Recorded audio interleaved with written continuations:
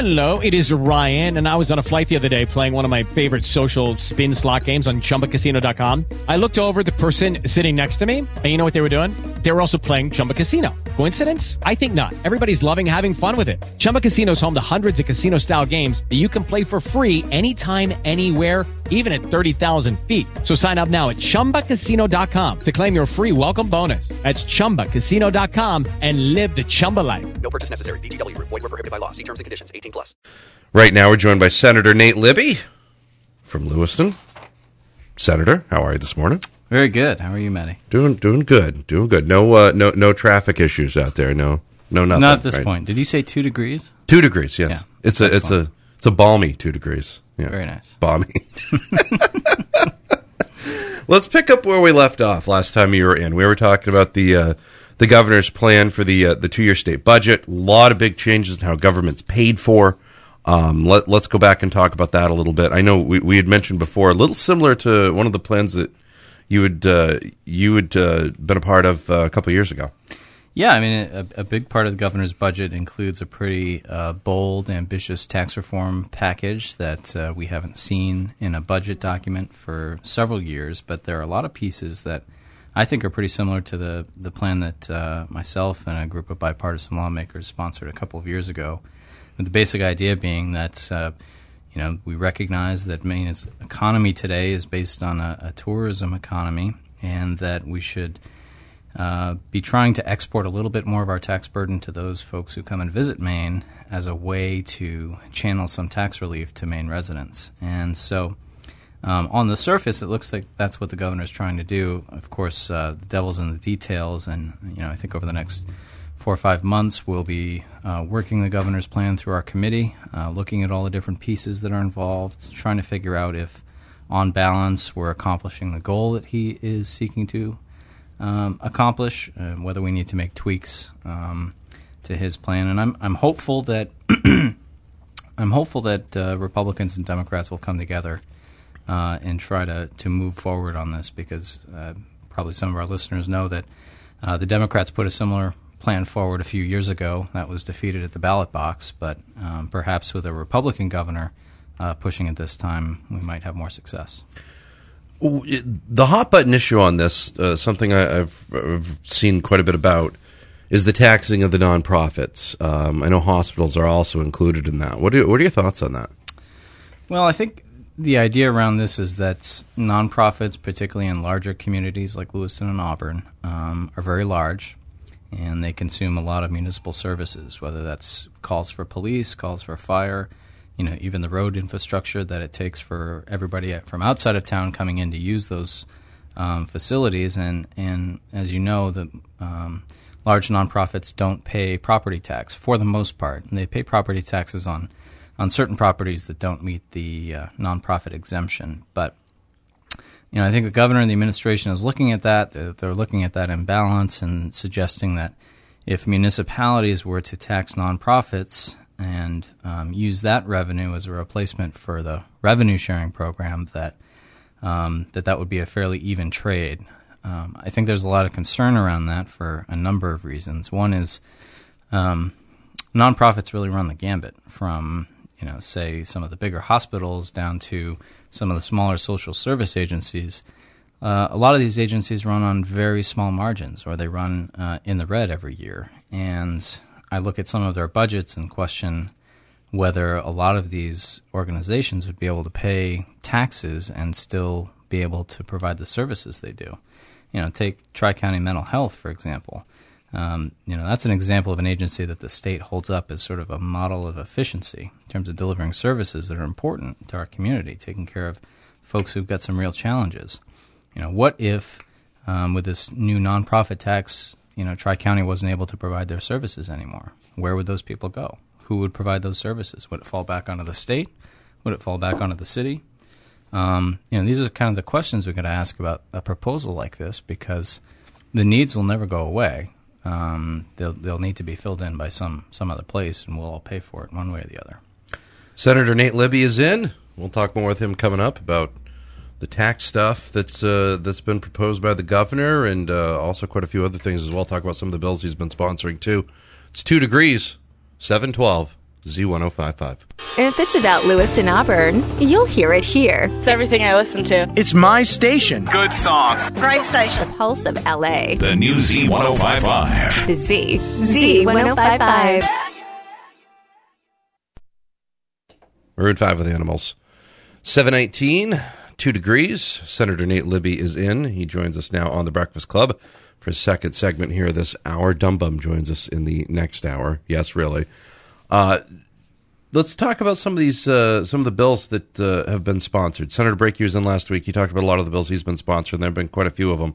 It looks like you've got quite a few too here. Let's start off with the. It's kind of funny. We'll follow up on the property taxes that we were just talking about to a bill to increase property tax breaks. So a lot of people don't know, but there's a sales tax exemption for all amusements and recreation services in Maine. So when you go skiing, you don't pay any sales tax. When you go to the golf course, you don't pay any sales tax. When you go to Funtown Splashdown, you don't pay any sales tax. And, we all know we've got high property taxes in Maine, so I was trying to figure out, how do we again figure out how to export some of our tax burden to the 25 million tourists who visit Maine every year, provide some tax relief back to Maine people. And so this is one of the ways we could try it. Basically, it's a simple bill. It would repeal that exemption on amusements so that when people go skiing, when they go to the golf course, when they go to the movies, you pay a little bit of tax there. And again, we recognize that a lot of people who come to Maine use those services. So we'll be drawing revenue from those out-of-state people. And then we can channel it back to Maine residents through an increase in their homestead exemption. The homestead exemption is one of the great property tax relief programs we have on the books now for Maine residents. And right now it's worth $10,000. And again, the homestead exemption is basically taking $10,000 off of the value of your home and not paying any tax on that. So that's how you get the tax break there.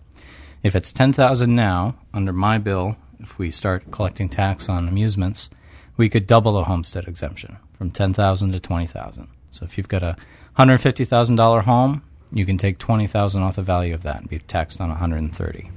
So it's pretty straightforward. It's revenue neutral. It doesn't increase the size of government. It doesn't decrease the size of government. It simply says we're going to collect a little bit of tax from the out-of-state folks and the folks who use those recreation amusement services, channel that back to Maine people and property tax relief. See, that's what I like to hear. It doesn't increase or decrease the size of government, and it's revenue neutral. Those are the things, as a taxpayer, that just, they brighten my day. It's like I look outside, the Patriots are Super Bowl champions, and I'm like, he doesn't want to just make the government this huge monstrosity. It's great. It's good stuff. That's a common sense thing right there, because we're always talking about shifting the tax burden, but that's where you want to shift the tax burden to folks that are here skiing or here golfing or here snowmobiling or whatever it is they do. Right. I mean, this kind of property tax break would be on the order of $250 a year. Now, I'd ask you, would you spend $250 a year in tax on your skiing and your golf courses? You know what? I wouldn't. Yeah.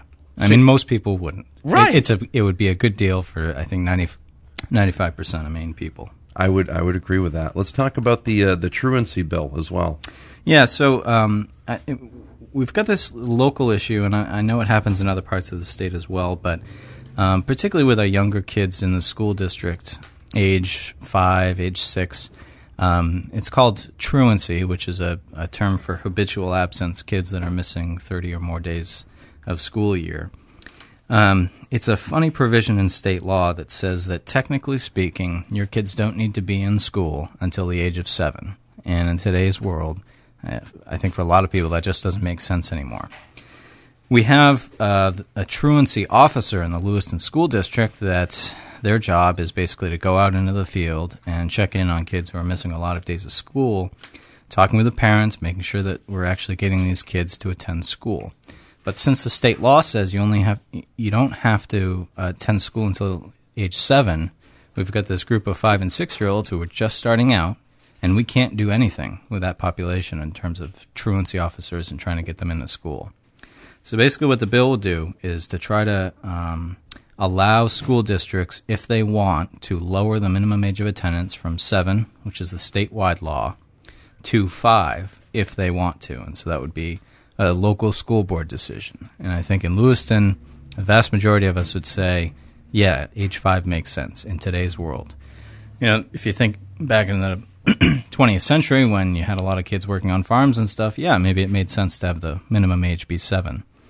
But in today's economy, in today's world, we've got to get kids into school sooner and make sure that they're in school for as many days as possible through the year. Senator Nate Libby is in. We'll talk more with him this hour. You're listening to Z1055, the Pulse of LA.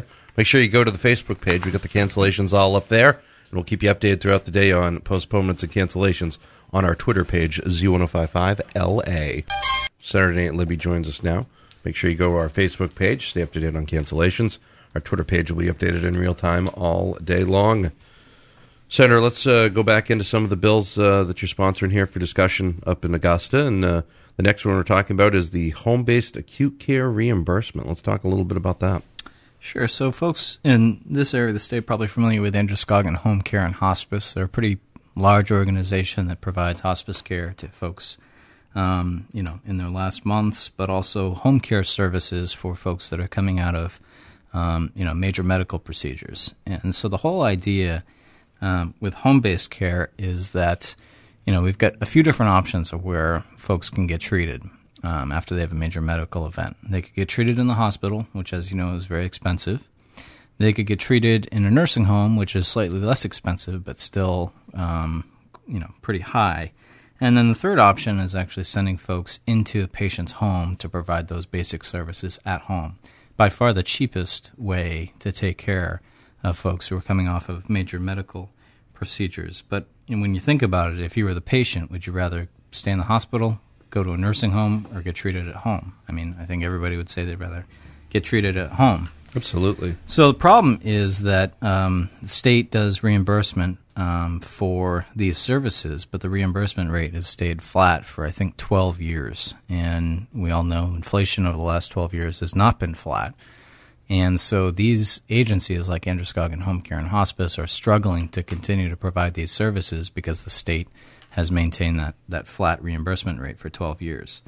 On top of that, a kind of a strange provision of Obamacare is reducing the Medicare reimbursement for these services. So groups like Home Care and Hospice of Androscoggin County are in a real pinch. My bill would basically increase the reimbursement rate for these home care services, recognizing that the most affordable way for treatment to be given after major medical procedures, and B, it's by far the best option for the patient. So we want to make sure that these organizations are financially solvent and continue to able to provide these services, because the alternative, of course, is that a place like Androscoggin Home Care has to discontinue the service, and where do folks go? They're going to go to the hospital, they're going to go to a nursing home, and that's going to cost the state more money. So that's that one. That's a really, again, another good point and another good savings thing. Let's talk about the New Markets Tax Credit.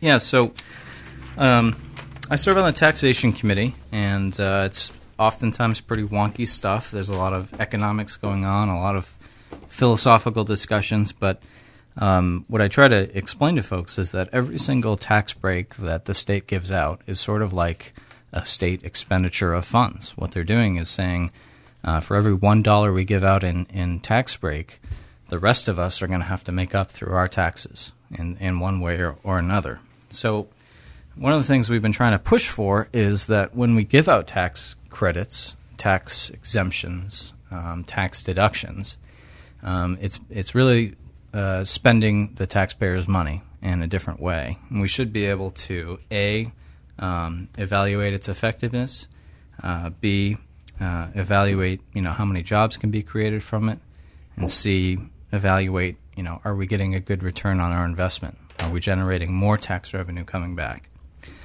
New Markets Tax Credit, I think, is a good example of that. It's a credit that's given out to businesses that create jobs and manufacture products in what we would call economically distressed parts of the state. It's a relatively new program, and so far the results coming back are pretty good. I've got an analysis that says for every $1 that we've given out in New Markets Tax Credit, we're actually getting $1.56 back in new tax revenue. So for every dollar that we're spending through the tax code, we're getting $1.50 back in state revenue. That's a pretty good return. And then the other criteria is that for every $1 we're giving out through new markets tax credit, we're attracting about $3.50 worth of outside investment to the state of Maine. So I think it's a pretty good program. It does what we all want, which is focus our energy, the state's energy, in trying to improve the business climate. I think it's done that. This bill that I'm sponsoring simply recognizes that this is a tax credit that's working, and we can prove it, and it will extend the tax credit into the future. Nate Libby, State Senator from Lewiston. We'll talk more of this coming up. Another segment to go here. It's the 7 to 8 o'clock hour. It's 7:42. 2 degrees. We're live on the corner of Center and Bradman. Snowy post-Super Bowl hangover Monday on Z1055. 2 degrees. Snowing outside. Live on the corner of Center and Bradman. Be sure you go to the Facebook page for cancellation information and follow us on Twitter all day long. We will keep you updated in real time on that. Z1055 LA on Twitter. Senator Nate Libby is in for his monthly visit, and we're talking about all sorts of different things here. Just getting talking about some of the bills that he's been sponsoring. If you've missed any of our interviews, no problem. Go to Z1055.com, click on the audio archives. You can listen to that there. Now, let's talk about the retraining opportunities for displaced workers. That happens a lot. I know a lot of times when mills close, things like that, there's a lot of different things that they can do with the Career Center. I assume this is something that expands on that. Right. So, we know that with a lot of these manufacturing jobs that people worked at for 20 or 30 years, that, losing that job at an age 50 or 55 is really difficult for a lot of people to overcome, particularly when most of the jobs available today require some computer skills, some office skills, and things that folks might need help with. What I'm finding is that there are a lot of funds available for retraining for certain groups of workers, but then there are other groups in different categories where there's no funding available. Part of the problem is a lot of these training dollars come down from the federal government with all kinds of strings attached. And so if you don't fit neatly into that square hole, you're kind of left out. And so we've identified several groups of people who really are having a difficult time accessing training dollars. And so basically this bill is a more of a concept at this point. I'm still working with different groups who work in the field, but we just want to figure out a way to take existing dollars that are already in our training dollars budget and repurpose them, give them a little bit more flexibility so that career centers and adult education programs can have the flexibility to create training programs to fit a lot of their clients who don't fit neatly into that square hole. Now, we do have a bonus question here. It's a very special bonus question. I ate some very special Super Bowl, a very special Super Bowl whoopie pie last night, so this is right on my mind. I know a couple of years ago there was a big debate over whoopie pies and whether they should be the official state treat.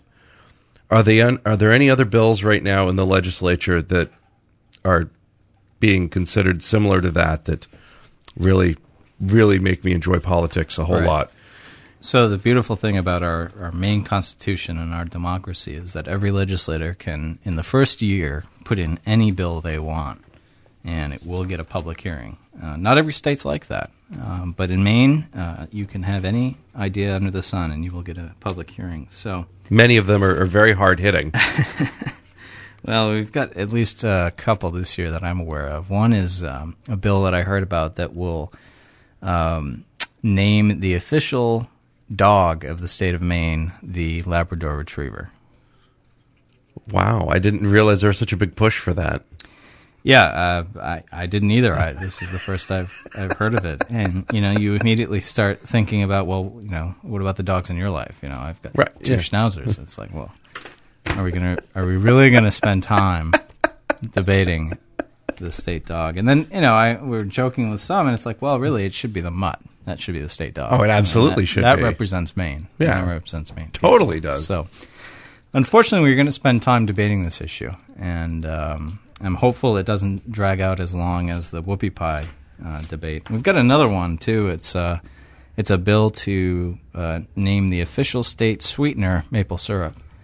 Yeah, on the surface it makes sense, but then I think of the big corn lobby coming up and trying to push for high fructose corn syrup to be the actual official state sweetener. You're always thinking ahead, Nate. I like that. Yeah. So we've got some interesting, important debates coming up around those couple issues. Hard hitting right there. Yeah, your tax dollars at work. State Senator Nate Libby. You said it, not me. That one was all you. Yep. State Senator Nate Libby from Lewiston. Senator, we will see you next month. All right. Sounds good, Matty. Thank you. We will have Dumb Bum coming up next hour. You're listening to the Z1055. The Breakfast Club. Judy was boring. Hello. Then Judy discovered ChumbaCasino.com. It's my little escape. Now Judy's the life of the party. Oh, baby, mama's bringing home the bacon. Whoa, take it easy, Judy. The Chumba life is for everybody. So go to ChumbaCasino.com and play over 100 casino-style games. Join today and play for free for your chance to redeem some serious prizes. ChumbaCasino.com. No purchase necessary. Void where prohibited by law. 18 plus terms and conditions apply. See website for details.